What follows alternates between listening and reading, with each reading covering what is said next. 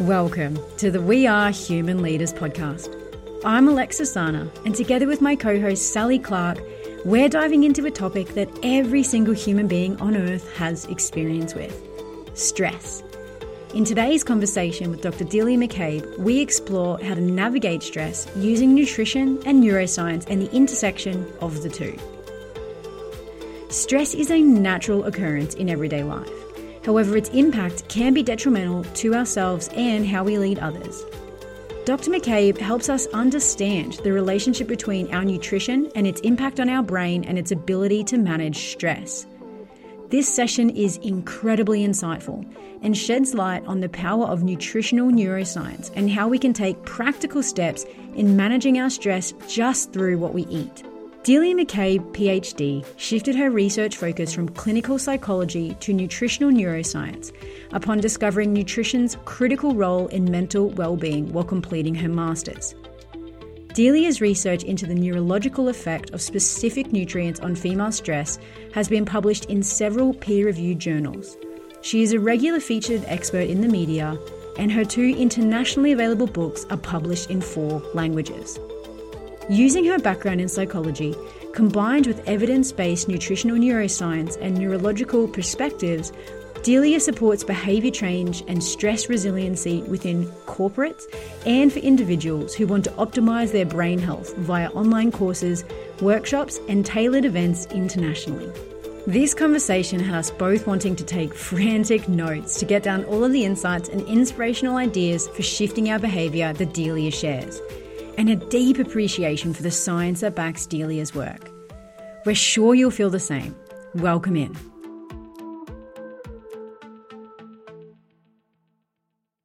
Welcome, Delia, to the We Are Human Leaders podcast. At Human Leaders, we really focus a lot on the story and the journey that leads us through life and brings us to the work that captivates us. And so we'd love to hear from you a little bit about your life story, the journey that you've been on that's brought you to the work that you're doing now. Thank you, Sally, and thank you, Alexis and Sally, for inviting me to be here. It's really an honor to support you in the wonderful work that you do. And I love the fact that you look at how a person got to where they are, because that really does shape us, the experiences that we have. And for me, it was at that point when it happened, it seemed really simple and it seemed like a self-evident decision that I had to make. But when I look back, I realized that I was really stepping off the well-trodden path. And it happened like this. I was working with a group of really smart school children who were doing poorly at school. That's the control group. The experimental group were doing really well. And I was looking at what the psychological variables were that underpinned either achievement or underachievement. And I was examining all sorts of things with these children. I was looking at their relationships with their parents, and I was looking at the relationships with teachers, and I was looking at the study skills that they had or didn't have, and the level of commitment that they had to their education. And I was looking at all these different things and developing questionnaires. And then, as fate would have it, on one of the questionnaires I developed, I had a little bit of extra space. And my husband had recently invested in a health food store. And so I was really curious about nutrition and food, and had been for most of my life because of my mother's influence. And I just thought, let me ask them a question. What is your favorite food? And every single one of the children in my experimental group, the children who were doing poorly but could have excelled, every single one of them said that they loved junk food. Whereas my control group, who were doing really well at school, didn't. They liked Sunday roast and roast veggies. And I was really, really very surprised at this response, because very seldom in research do you have a very clear distinction between two groups. And at that point in time, I wrote up my thesis. I think I mentioned something about this, but I couldn't go into detail because it wasn't part of my protocol or part of my questions, that the psychological variables were my focus. And I was very pregnant, another part that destiny played. And I thought I was just going to sit back a little bit and see if there was anything to this. Does what we eat really impact our brain function? And, that was the point where I really diverged and I went down a different path, because all of my colleagues wanted to be talking therapists. And what I wanted to do, I wanted to obviously help my clients to feel better, but I wanted to find out whether their brain was well nourished, because it had already dawned on me that to make change and to get our brains to really function optimally, they needed the right nutrients. And I couldn't, in integrity, really sit there and ask them about their relationships when I wanted to say to them, hold on a second, what did you have for breakfast? And so that was really what happened to me 25 years ago. And I stepped away from it. And I know that I had colleagues saying to me, what are you doing? Nobody talks about that, Look at all the psychological theories that we have to learn. And I was like, hold on a second, it's deeper than that. I wanted to get to first principles. So that's basically how it started. And then I started looking at the stressed brain, and specifically the stressed female brain. And that has led me to the work I do today to make the brain stress resilient, because stress is going nowhere, or should I say negative stress is going nowhere. And we need to make our brains really capable of coping in a very, very complex, sophisticated world now. So, Delia, you were working in psychology at the time as a therapist or something like that, but in schools, is that right? I was busy doing my master's in clinical psychology, and I was busy running a little business where I was looking at aptitude, interest, intellect, and different variables that led people to make good decisions about the career that they would pursue. That was a little business that I had. So I drew on those children when I put my master's together to look at underachievement, because I kept on seeing this among these children, these really, really smart kids in terms of their intellect and capacity, but their school marks looking really, really, bad. And I wanted to see what actually was the mechanism underlying this. And so obviously there were psychological variables that were part of that, but the nutrition was a huge red flag for me. And so when I saw that, I said, oh, hold on a second, I will step away from the conventional, talking therapist. And isn't that interesting that it's, it sounds like it's sort of a shift in your view, to sort of zoom out rather than simply focusing on the sort of psychological aspects, to actually zoom out a little bit and see the human being as, I'm a little reluctant to use the word, but holistic, sort of that more holistic view on the interplay between what we consume and how our brains function. And it's interesting, and almost, it sort of seems weird to me that there would be any pushback from your colleagues, but I'm curious about your experiences there. Was that a challenge that you sort of had to overcome to sort of strike that path? It was interesting, Sally. I've always been the kind of person that will step out and do what I think is right and pursue something that I'm curious about. So it didn't really bother me, no, because I thought to myself, and I probably was young enough and arrogant enough to think to myself, well, you just haven't seen this part of the picture yet. And in a sense, I was right, because I started looking at researchers who had touched on the subject, and I had to track them down all over the world, because this wasn't a conversation that was really robust at that point in time. For me, I really had to find these people and find obscure journal articles and find a paragraph or a sentence in a book that alluded to the fact that, nutrition and the brain were actually linked. So I didn't really mind. And if I look back at it now, I think it was probably quite arrogant, but I really felt very, very strongly, and probably because I'd worked with these kids over a period of months, and I was seeing their low mood, their inability to focus and concentrate, the fact that their parents were complaining about them being moody and not sleeping well, and the fact that some of them were putting on weight. So all of these things led me to believe that there was something else at play here, something that no one else was actually going to take the time to look at, and someone had to. And so my curiosity was really piqued. Well, I'm glad it was, Delia, because it's brought us here and to the incredible work that you've been doing. And I want to talk about something that every leader, or everyone who's employed, or every human being on earth right now is really, has experienced in their life, and probably at various stages in the last few years, I'm sure has experienced quite a lot of, and that is stress. And I'd love if you could help us to get a better picture and understand the nature of stress, and perhaps some of the common causes of stress that we do encounter regularly, in particular in leadership and in workplaces as well. This is a great question, Alexis, and something that we really do need to get a handle on, because stress is a beautiful process that happens in the body when we are under pressure and when we feel like our life could be at risk. So let's just think about this for a moment. We speak about walking through the forest, and it's a beautiful day, and we are completely calm and relaxed and at peace, and suddenly we hear a rustle in the bushes. Now, it's very important to keep in mind that emotion travels faster than thought, and this is to ensure that we don't stop and think about whether there could be a tiger. It's to ensure that we start running before we can think, to get away from that threat. Because if it's not a tiger, nothing will happen. But if it is a tiger and we make a mistake and say, well, maybe it's not, we wouldn't be here because our genes wouldn't have brought us here. The challenge is that stress response, which is to get us away from that tiger as fast as possible, is only meant to last for between 30 to 60 seconds.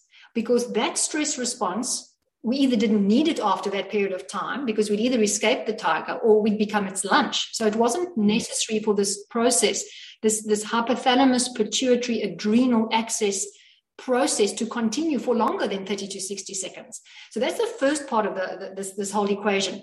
The second part is that we now live in a world where there aren't tigers anymore. And we now run away, metaphorically, from psychological threats. And let's just take COVID as an example. It's the perfect example. It descended. There was confusion. There were rules that were changing. Nobody knew what to do. Nobody knew what the threat really was. Nobody knew what was going to happen down the line. So this was a threat response that lasted for a lot longer than 30 to 60 seconds. And in the world, actually, it's still in existence out there in the back of our minds. What's happening? Is it going to die down? And so on and so forth. So that stress response now doesn't just include the hypothalamus, the pituitary, and the adrenal glands to get us away from the tiger. It also includes the prefrontal cortex. Because now the prefrontal cortex and the hippocampus, which is our memory CEO, are involved in this. And they are going, okay, well, how does it look like this is going to play out? What are the consequences of COVID? How long do you think it's going to last? And the memory that we have of maybe similar situations are so different to this pandemic that we have nothing to refer back to, no frame of reference. So it's as if there's an ongoing neural loop that keeps on going backwards and forwards. And I wrote an article about this on my blog about why COVID stress is worse than ordinary stress. And it's because of this uncertainty. There's nothing to fall back and say, look, this is what happened in 1922 or whatever. People often refer to the Spanish flu as being similar to COVID, but it wasn't really. So we don't really have anything to refer back to. So that running away from the tiger was a very healthy response. It got us away from the tiger. We could relax. We could calm down. Our breathing calmed down. Our parasympathetic nervous system stepped in again, and we were fine. Some stress like COVID isn't like that. Now, the challenge with leaders, just leaving COVID out of the conversation for a moment, leaders are constantly exposed to situations where they don't have any control, where they're trying to wrestle control, where they've got to try and be agile and flexible and think of new creative solutions to challenges and just be creative and innovative in a complex competitive market. That requires different skills from the brain, but the brain will still get stressed if it feels overwhelmed and it feels like it can't cope. But it's a different kind of stress. It's not the stress of running away from a tiger. It can be seen as more of a proactive stress. And then once again, the hippocampus gets involved and the prefrontal cortex, which is basically our creativity center, and the two of those parts of the brain interact. The problem is if a leader feels really overwhelmed and feels like they can't cope and feels like they don't have enough time and they don't have the resources that they need, then what happens? That hypothalamus, pituitary, adrenal axis will kick in, and then that will take over. So it's as if the amygdala, which is the threat response, or the lighthouse, fear and threat response, stands up and says, look, this is more important because this psychological threat is perceived as a physical threat. And then the brain can't get involved in this higher order thinking, which is what creativity and innovation and flexibility is all about. So that's where leaders have to be really careful and have to watch out for the stress that can become overwhelming when they find themselves in a situation where the body and the brain feels like it's a physical threat, but it actually isn't. It sounds like a complex explanation, but you get what I'm saying. There is a subtle difference and an important difference between feeling as if you can't cope and that you're not capable of coping and that you don't have the resources you need, and a situation where you actually feel slightly stressed because there's a little bit of tension and you can still think creatively. There is a difference between those two states of mind. Yeah. And so what I'm really hearing here, Delia, is that some of those really high, those moments of high stress can actually feel like quite a life-threatening thing in the body. Like our body's treating that in the same way we would if a tiger was to jump out. That's what you're saying? Absolutely, because you see, the body and brain can't separate that. That was an ancient response that was set into place for our physical survival. But now we don't live in the same environment, but our brain hasn't changed. Our brain still responds in the same way. So we have to be very alert to that. And one of the most important things to do if we are in a situation like that, where we feel that stress response, is to actually move our body physically. Because you see, that's what adrenaline is trying to get you to do. Adrenaline is getting glucose pumped into your muscle so that you can run away or fight the tiger. So when you don't move and you sit at your desk and you carry on being overwhelmed and thinking, oh my goodness, I can't cope, you're actually not using that adrenaline. And then it starts messing with your body's metabolism. So it's best to get up and go for a walk. Go and do some good yoga lunges, or do something that uses up that adrenaline. Even have a conversation with somebody that you trust and that you can rely on for perspective, but move while you're doing that. Because in that sense, you're using up that adrenaline, which otherwise would just be sitting and, stopping your body from functioning optimally. So that's the one part of this handling the stress response. I love that point, Delia, and it really aligns with a lot of the work that I've done around burnout. I think the sort of chronic state of stress that we get to in burnout, and so often I think our instinct is, when we're really stressed and we've got a lot of work going on, is to simply sit at the computer and keep cranking it out. And it seems almost counterintuitive to then go for a walk or put on some music and have a dance, or give someone a call and talk about something completely different. So I think particularly when we're, our focus in stress becomes more narrowed, and so we don't have that perspective perhaps to be able to say, oh no, I really do need to go for a walk, get out and do something. We just think, I need to meet this deadline. That's a waste of time, and we become very focused and almost exacerbate the issue at hand. Am I seeing that correctly? Absolutely. You see, if you just think about the physiology of it once again, what actually happens to our eyes actually focus, our vision actually shifts to make our vision much more focused on the one thing.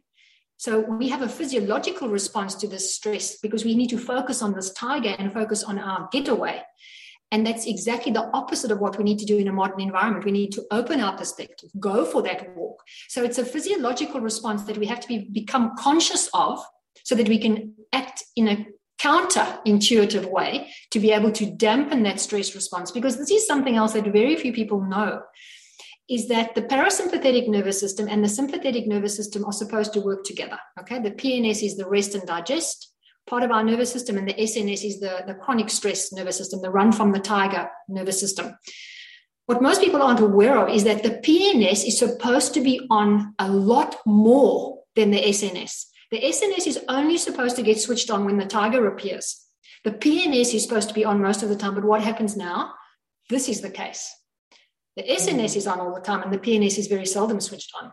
And that's why the words burnout are perfectly applicable, because what actually happens, the PNS burns out, which you know, Sally, from your work. So when people start beginning to understand this, they go, I actually have to work on my physiology to make sure that I'm switching the PNS on consciously, because naturally the SNS wants to be on all the time in this world that we've all created. Mm-hmm. And, it's fascinating. I've looked at some of the examples that are in nature around moving your body. And I'm sure that whoever's had a dog here, listening, has seen that when a dog comes into contact with another dog, all the little hairs on their back spike up and they're ready to attack or they're ready to flee or whatever they need to do.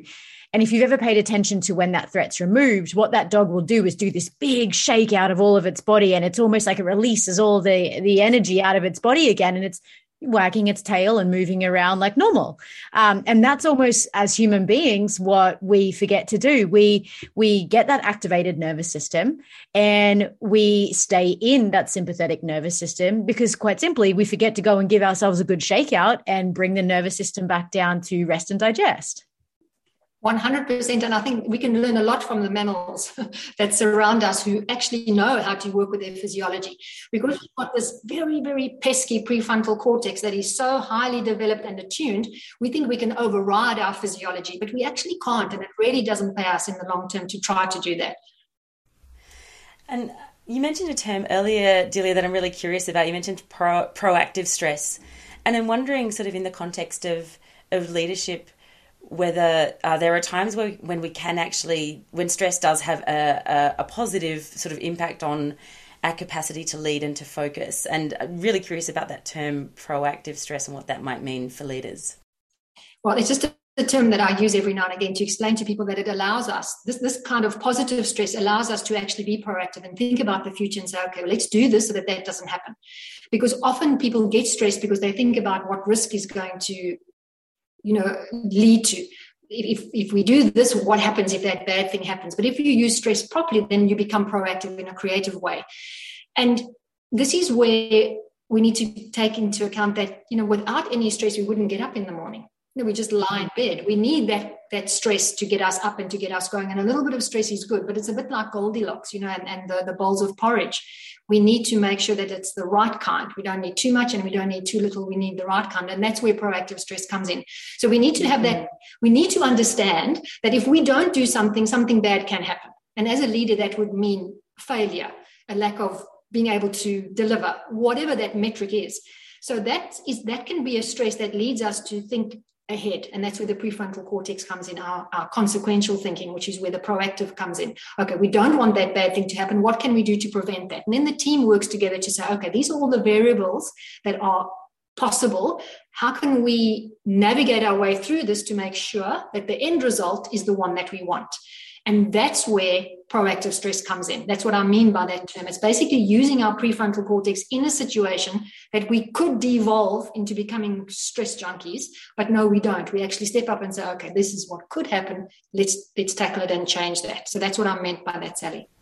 Yeah, I love that. And I think that's the word that stands out for me is the preventative, because I think that's a really key part of leadership, and certainly human leadership is being able to function from a place where we're not just reacting to trigger points around us, reacting to the situations that we're in, but we're actually capable of taking that proactive approach to things and preventing situations from occurring and really shifting that model of leadership. So I really love that term. Thank you for sharing that. It's a pleasure. And that is a perfect segue into speaking about brain function in relation to nutrition. Because one of the things that we know about the brain, firstly, is that it's the greediest organ that we own. At only 2% of our body weight, it actually uses upwards of 50% of the carbohydrates that we consume when we're stressed and 25% if we're not. And those figures obviously vary. But we know that without stable and consistent energy in the brain, we have blood glucose dips and then adrenaline goes up. And adrenaline goes up to force us to go and find food. So the brain wants this stable blood glucose, because the more stable the blood glucose is, the better the brain functions, because it doesn't have to worry about where energy is coming from. It doesn't have to push out adrenaline. The challenge with the brain is that there's no place to store energy. So we have to rely on a consistent, stable supply of energy through the food that we eat. And when people become stressed, a few things happen when they become chronically stressed. Their taste buds change. And this is something weird, because what actually happens is they gravitate naturally to highly processed foods, because those foods actually stimulate a response in the body which releases endogenous opioids. Now, we all know what opioids do. Opioids calm us down, and the body has the capacity to make opioids, but these foods stimulate that response. So it becomes a habit to eat those kinds of foods, even if we don't know about this mechanism, because we feel calm after eating those kinds of foods, and we learn that becomes a habitual response. So we feel calm and relaxed, and we feel better for a little bit of time. And then, of course, our blood glucose dips, and then we go again and look for something to get our blood glucose up. So this is part of the challenge with being chronically stressed. It actually shifts the way you eat and what you eat for. You're no longer eating for nourishment. You're eating so that the foods that you eat are dampening the stress response. And that is a problem, because we don't want this to happen, because not only do those foods drive unstable blood glucose, which is the last thing the brain wants, they're also devoid of the nutrients that the brain needs. And the brain doesn't just need those nutrients on an ongoing basis for normal functioning. The brain needs more of those nutrients when we're stressed, because something else that a lot of people aren't aware of as well is that adrenaline and cortisol are made from nutrients. They don't just appear out of the ether in the body. Adrenaline has specific nutrients that are required to be able to produce it. And many of those nutrients are the same nutrients that are required to make things like serotonin and dopamine. So when you think about what's more important, to get away from the tiger or to have a little nap, no, the body and brain will always prioritize survival. So adrenaline synthesis is prioritized over serotonin synthesis. So when people are chronically stressed, not only do they tend to eat poorly, they're not getting enough nutrients, and they need extra nutrients because of this ongoing cortisol and adrenaline synthesis. So that's why people, when they've been chronically stressed, will feel themselves really exhausted. They just feel tired. And it's not just a neural exhaustion, it's also a physical exhaustion, because many of those same nutrients are used to actually make energy within our mitochondria. So that's the one thing that happens. The second thing that happens is that they battle to sleep well, because why? The same nutrients are required to make serotonin, which is the precursor to melatonin, which helps us go to sleep. So that's something else that happens. Our sleep gets impacted. And the third thing that gets impacted, well, there are quite a few, but 3 and 4, let's say, is mood. So people will find themselves much more irritable. They'll be frustrated. They won't be able to keep their mood stable because they don't have enough of the right nutrients to make the neurotransmitters that are required to keep mood stable. And then there are also changes that happen within the limbic system in the presence of chronic stress. But the other thing that happens, number 4, is that our capacity to focus and concentrate is significantly diminished. And not just because we don't have enough nutrients to make the neurotransmitters required for that focus and concentration, but also because when we're really chronically stressed, we cannot think of anything besides getting away from that stress, getting away from the tiger. So the limbic system is completely focused on survival, whereas we're saying to the brain, hey, where's that creative thought? Hey, we need to be on our A game here. We've got a whole lot of things that we need to, present or do or execute. The brain is going, forget about it, mate. I'm not interested in that. I'm interested in survival. And you're not giving me enough nutrients either. So guess what? We're in for a perfect storm. So there are all of these things that are happening under the surface, which most people are not aware of because of a lack of nutrients and also the gravitation to processed food.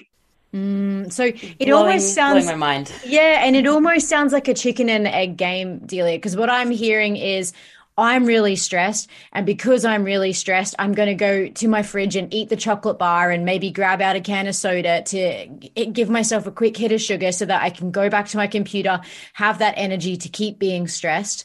And as a result of that, I almost felt like I was hearing you suggest that there's a mental load incurred through thinking about being stressed. Like the thought that I need to go and do something that's creative. I need to go and do something that's innovative. My prefrontal cortex is telling me that, but my limbic system is telling me, no, sorry, mate, you're too stressed for that. So we're just going to keep you being stressed, which I imagine then creates more of a mental load about not being able to do the things you know you need to do because you're too stressed to do them. And so this whole cycle keeps continuing.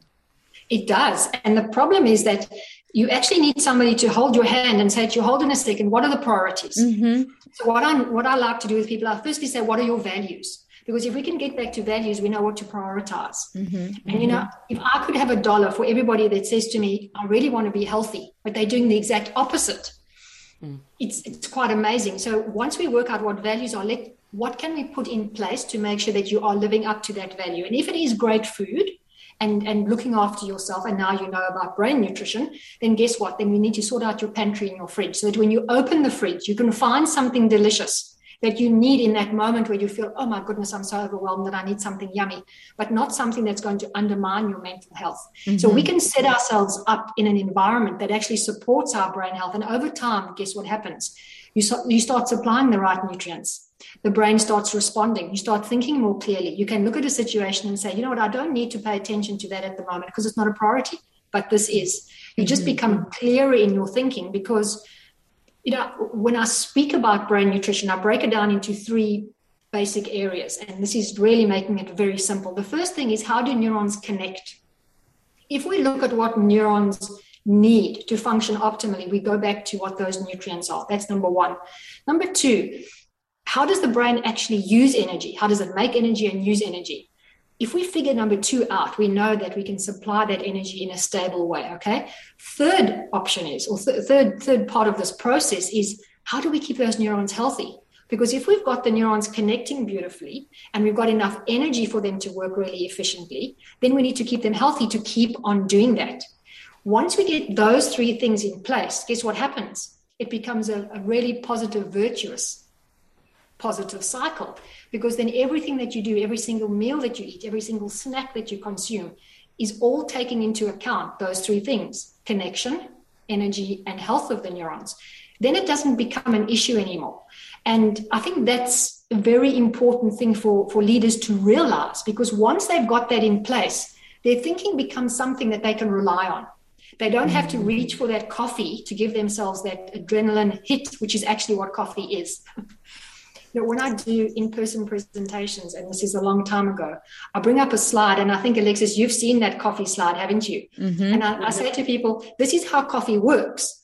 And normally when I say to them, I say, okay, who wants to know how coffee works? And, 50% of the audience is not, don't tell us, we want to drink our coffee, we don't care.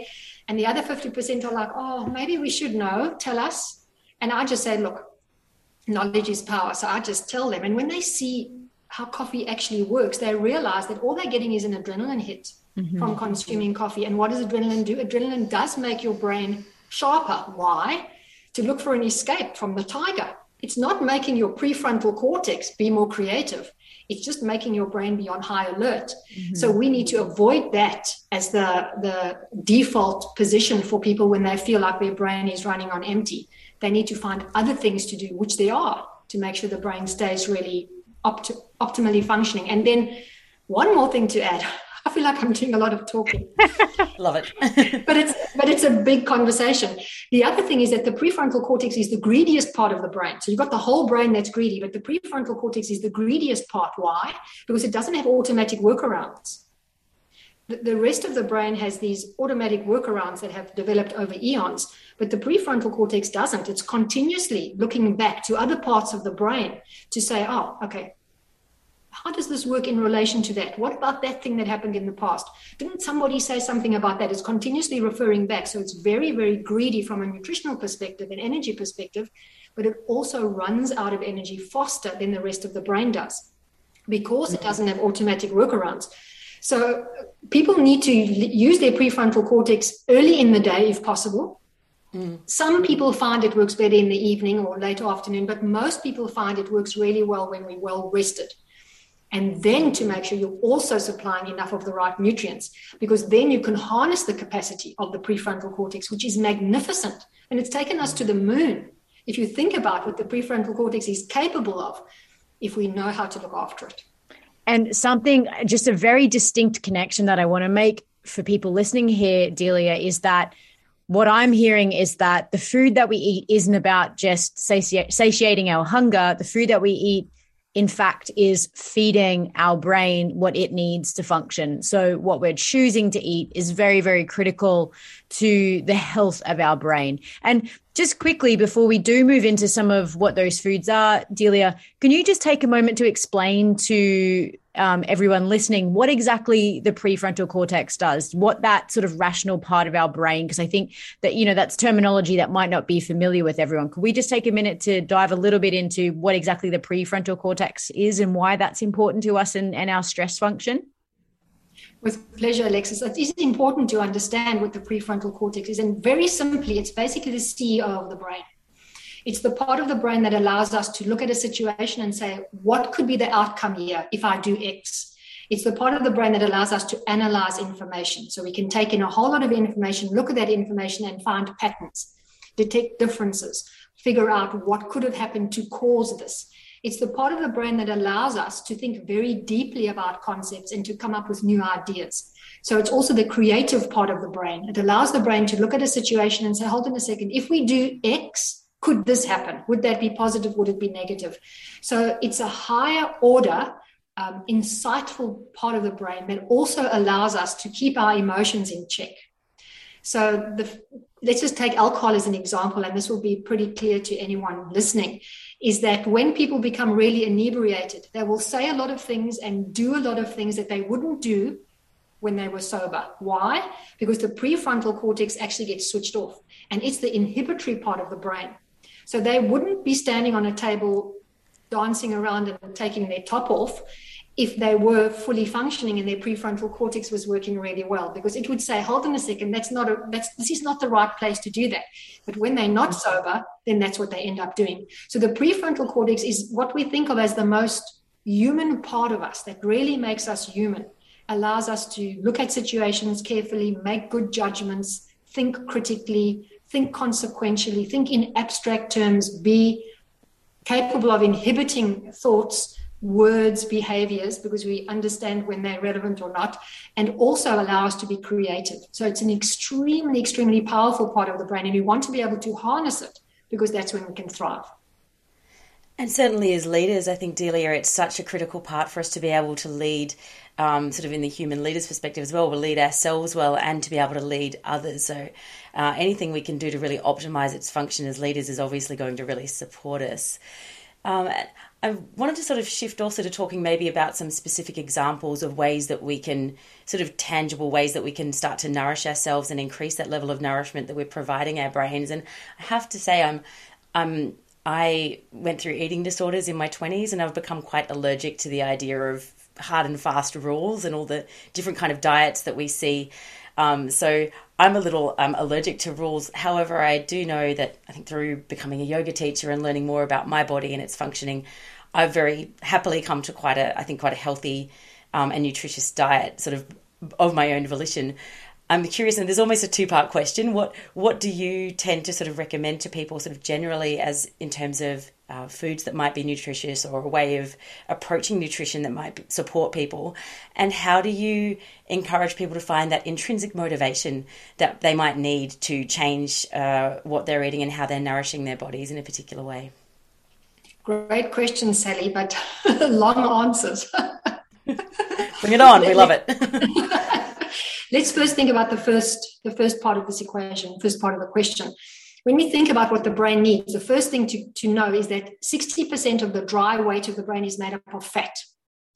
Now, people may say, why does that matter? Well, it matters because 20% of that 60% needs to be made up of a very specific kind of fat, because that fat allows the neurons to connect optimally and allows the neuronal membrane to be very flexible and very agile. If that fat is not present, both the speed of communication and the capacity for neurons to be synthesized and to jump across the synapse to the other neuron is impacted. 95% of people are deficient in those specific fats for a whole lot of reasons. And I already told Alexis my lecture on fats and oils is a 3-hour lecture. So we don't have 3 hours here. But the bottom line is that without the right fats, that's 20 to 25% of that 60% need to be made up of these specific fats. That allows the brain to function optimally. So that's the first thing in terms of nutrition. Most people are deficient in those fats, and those are both omega-3 and omega-6 fats. The media and many people got the wrong end of the biochemistry story when they said that omega-6s are bad for the brain. In fact, without omega-6s, we can't lay down memory. So omega-6s are critically important for the brain, but the kind and the ratio in relation to omega-3 are really important to know. So that's the first thing. The right fats are critically important for brain function. It goes without saying that those fats are also involved in a myriad of functions within the body: endocrine system, metabolism, anything that you can think about in the body, including our skin, is impacted by those fats as well. But we're just speaking about this in relation to the brain. So fats are critically important. Second thing, carbohydrates. The brain's preferred source of fuel is carbohydrates. The brain can run on fat, but it only does that under certain circumstances. And that, again, is another long conversation. But the kinds of carbohydrates the brain wants are nutrient-dense, fiber-filled carbohydrates. So that's anything from broccoli to cauliflower to pumpkin to Brussels sprouts to kale leaves. Those are complex and nutrient-dense, fiber-filled carbohydrates. The gut breaks them down and allows that glucose, which is released from those carbohydrates, to find their way into the bloodstream and keep blood glucose stable. So when that blood glucose finds its way to the brain, it is also stable. Obviously, processed foods do exactly the opposite of that. So those are the kinds of foods we want to avoid. So this is complex carbs, nutrient dense. The third thing is protein. We need protein as well, but we find a lot of protein in plant produce as well. It's not just found in animal produce. It's more concentrated in animal produce, but it doesn't mean that you can't eat lots of plants and also get protein. And I belong to the group of researchers that know that the Mediterranean diet is the most well-researched diet, and that's the diet that has shown the most benefits for mental health. Okay, so that's those three things. And then, of course, we have antioxidants.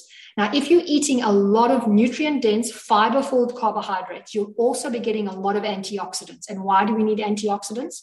Because the brain is as busy as it is, and it produces a vast quantity of free radicals that can lead to brain inflammation. And we want to counter the free radicals with lots of antioxidants. And that simply means very colorful food. And the first thing that jumps to people's minds are things like blueberries, things like raspberries, things like butternut, carrots. Brightly colored produce provides a lot of those antioxidants. Now, if we look at all of those kinds of foods, we can see that those foods are very close to nature. Those foods supply us with the kinds of nutrients we need, both the macronutrients, that's the fat, the carbs, and the protein, and the micronutrients. And those are things like magnesium and zinc and potassium and phosphorus and selenium, all of those that are also required for the brain to function optimally and for the brain to make energy and for the rest of the body. So once we eat that kind of a diet, which doesn't have to have lots of rules attached to it, it really doesn't. It just needs to be as close to nature as possible.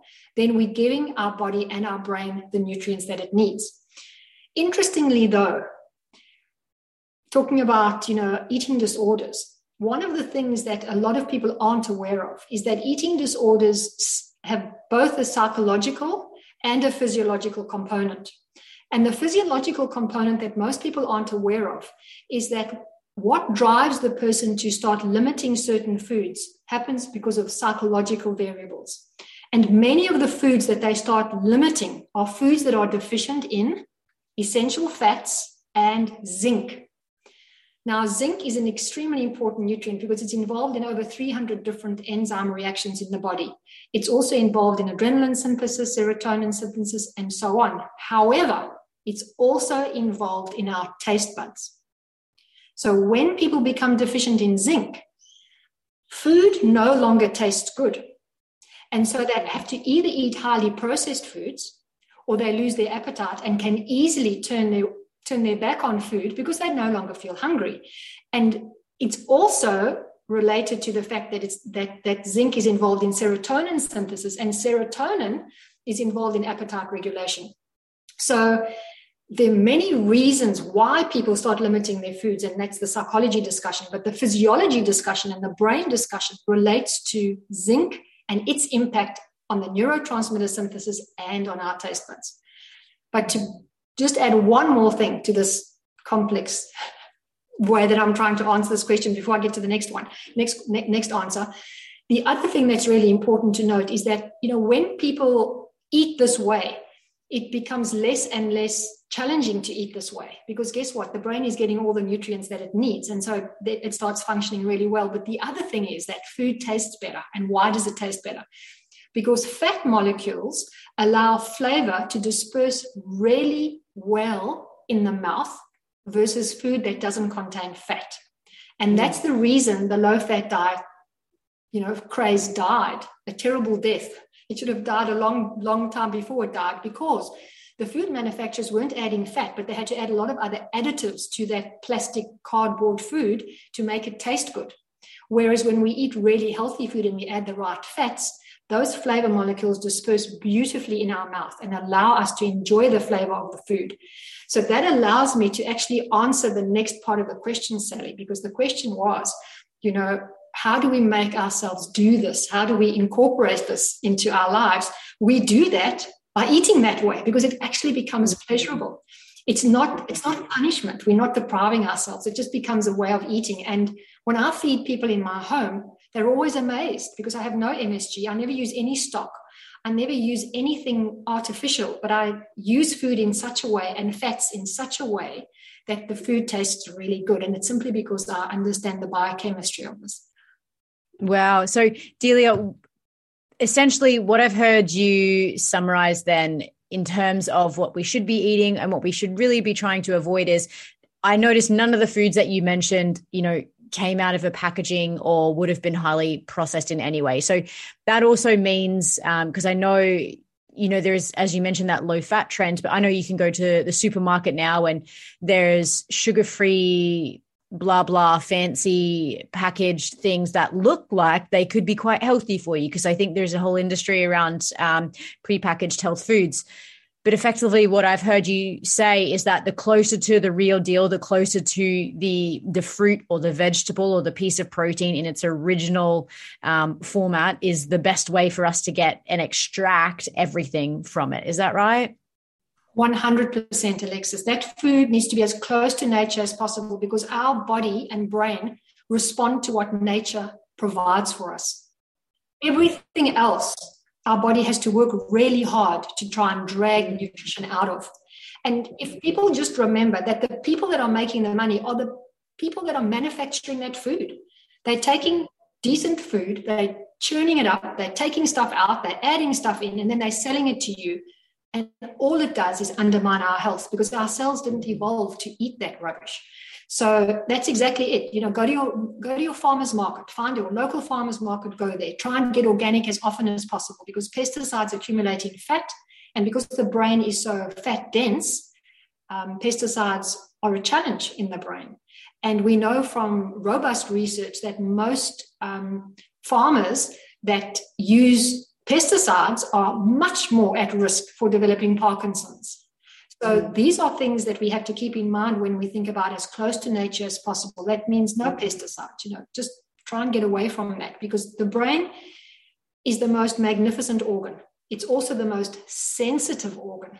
So that sophistication and the capacity to change its shape comes with a price, and the price is sensitivity.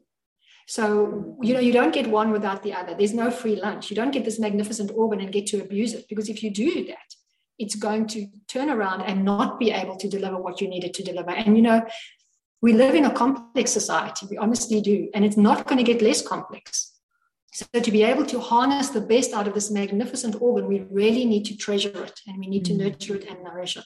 Yeah. And get it back to basics. I've heard you say, it sounds to me like food doesn't need to be a very complex thing. If we're just looking for food, in its original nature's package, a blueberry as a blueberry, not as a blueberry muffin or a blueberry fruit bar, that's just going to work wonders for us. Absolutely. But I think the thing also to keep in mind is that there are select foods that you can find and make that kind of mimic processed food. I mean, I make a really delicious muffin and I put chocolate chips into it, but I make sure that they're 70% dark chocolate, Rapadura sugar,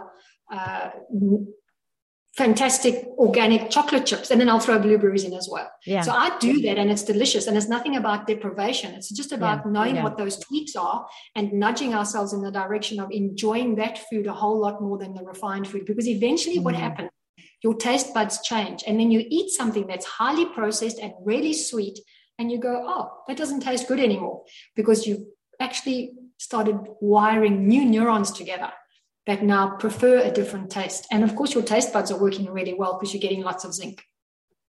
I love that you mentioned that word also, just it's not about deprivation, because I think that's also, and there's also a psychological aspect to that when we start to deprive ourselves of things, that actually can have a trigger us to be more interested in them or make them more alluring in some way. So really avoiding the sense of deprivation and really seeing it as this beautiful nourishment of this incredible organ and body that we have. I really love that perspective on it. Yeah, I think deprivation is definitely a terrible thing. Most people never stick to anything if they feel deprived. Yeah, so absolutely. It becomes a question of willingness at that point, doesn't it? And Delia, I'd love to get into helping people to understand, because I think we don't always understand the link between stress and some of the other physiological ways that they can make us feel. And so I'd love to know, what are some of the symptoms that we should tune into that might indicate to us that we are experiencing perhaps too much stress or, too much ongoing stress? What are some of the things that we might be able to tune into in our bodies with that? One of the things, and I think I mentioned it earlier, was sleep gets impacted when we're really stressed. And I think most people know this, that when you feel chronically stressed and overwhelmed and time poor and there are too many constraints on you, you would wake up between 1, maybe at 3, 4 in the morning, and you maybe wake up and your heart's racing. And that's just because cortisol starts rising before it should, which should happen closer to dawn. And then you lie there with your heart racing. And one of the things that this happens is because there's not enough nutrients to make serotonin and melatonin. And also that ongoing stress response is making sure that your blood glucose is up and down, up and down, up and down. So that affects sleep. We need stable blood glucose during sleep because the brain's actually busy doing a lot of things when we're sleeping. We're not aware of it, but the brain is busy cleaning itself. It's busy realigning itself. We think it's getting involved with long-term memory consolidation. So there's a number of things it's doing. It's not as if it doesn't now need nutrition. It's just that everything slows down from a physical perspective, which allows the mental activities that need to happen during deep sleep happen. So that's the one thing is sleep. But the other thing that happens is that people can't concentrate. And why? They can't concentrate because the brain is thinking, there's a tiger. I need to get away from the tiger. And so focus and concentration happens because we inhibit other thoughts, and that happens via prefrontal cortex activity. So you can't inhibit those intruding thoughts. You can't focus and concentrate because your stress level is really high. So whenever people say to me, I can't concentrate, I'm reading a book or I'm reading an article and I read one sentence and I don't know what I've read. And I say to them, okay, let's talk about your stress levels. And then they go, I don't think I'm really stressed. And then we just tick off a few other boxes. And other things are like grinding your teeth. And that's what happens when people are stressed in their sleep. They'll be grinding their teeth and then they'll wake up with a really bad headache. And normally it's kind of like a muscular headache and they can feel it and it just feels really bad. But that's because while they're sleeping, their body is still pumping adrenaline and cortisol. So those are a few of the ones. And the other one, of course, is gravitating towards foods because your cravings go up. So it may be mid-morning and you're sitting at your desk and you just feel, I have to have that chocolate bar. Where is it? Did I hide it from myself? Where is it? I need to go and find it. And then you eat that. And that pleasurable response apparently lasts for about 3 minutes, which is a very short period of time. And then what happens is your blood glucose will take a big dip after it's taken the spike, So that's another thing. Your cravings go up. So emotional eating will increase when we feel stressed because we don't really know what to do. So those are some of the things that happen. And then, of course, being exhausted, just feeling tired all the time. And that's, of course, as we've discussed, the nutrients required to make adrenaline and cortisol are basically stealing the nutrients from the mitochondria. And so it's no longer capable of producing energy, adenosine triphosphate.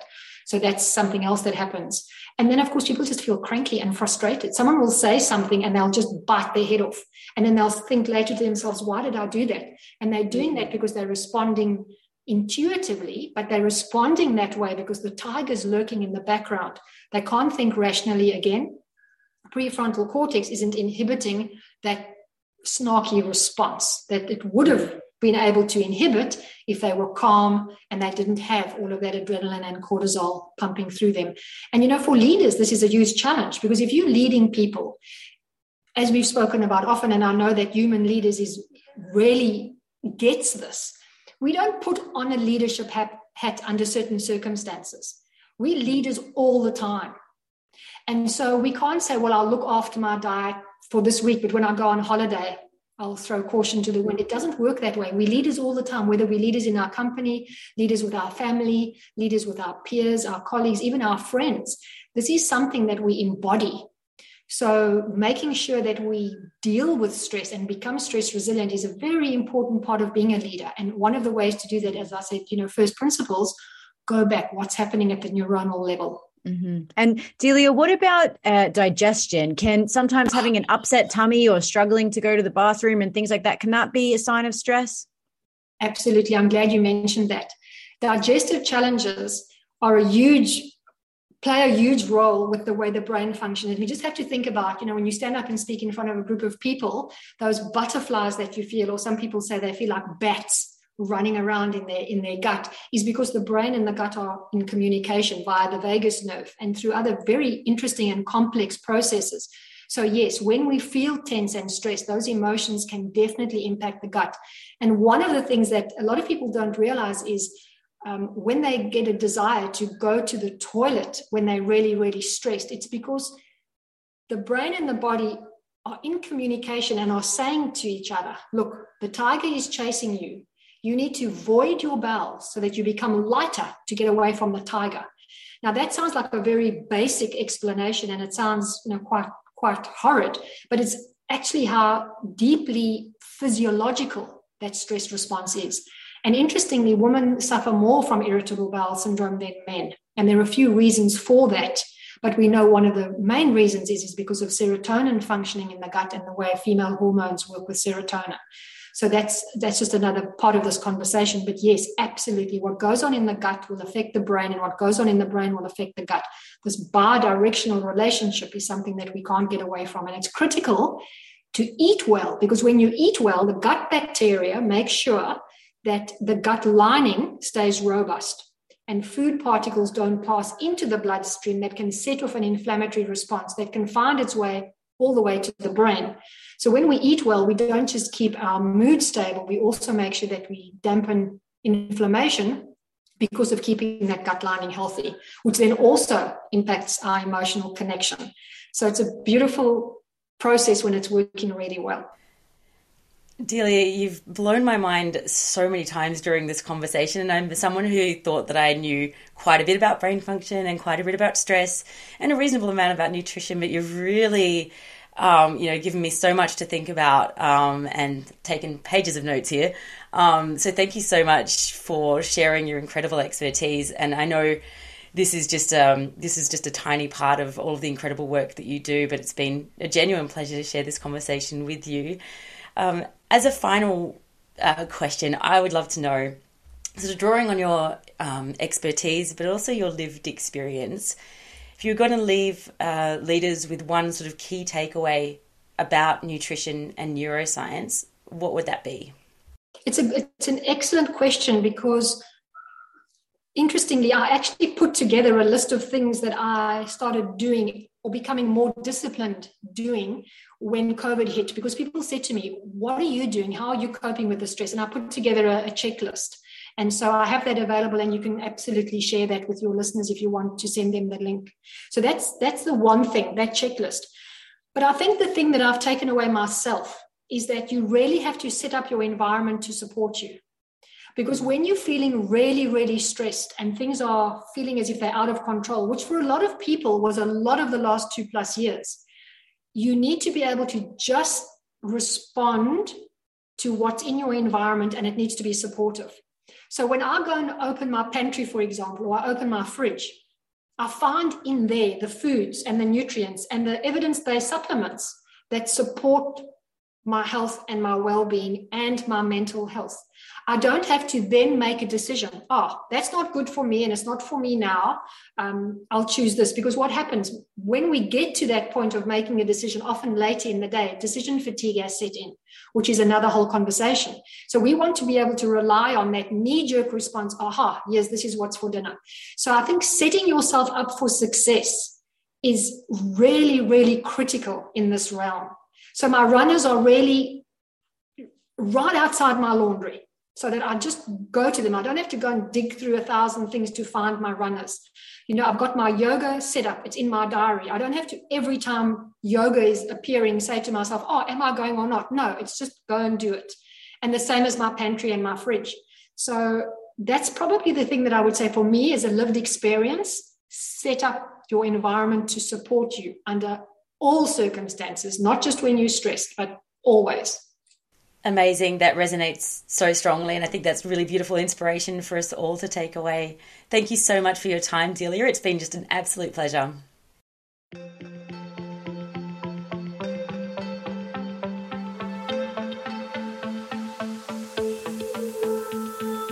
We hope this episode has underscored the importance of nutrition to your capacity to lead yourself and others, and perhaps has inspired some shifts in your own behaviours and habits. If so, let us know what these are. At Human Leaders, we know that to lead others effectively, we need to take full accountability for ourselves and how we show up. This includes taking care of our well-being and stress through what we eat. If you'd like to feel connected and supported in your leadership journey, we invite you to join us and the Human Leaders community at www.wearehumanleaders.com. Thank you for being with us for this episode.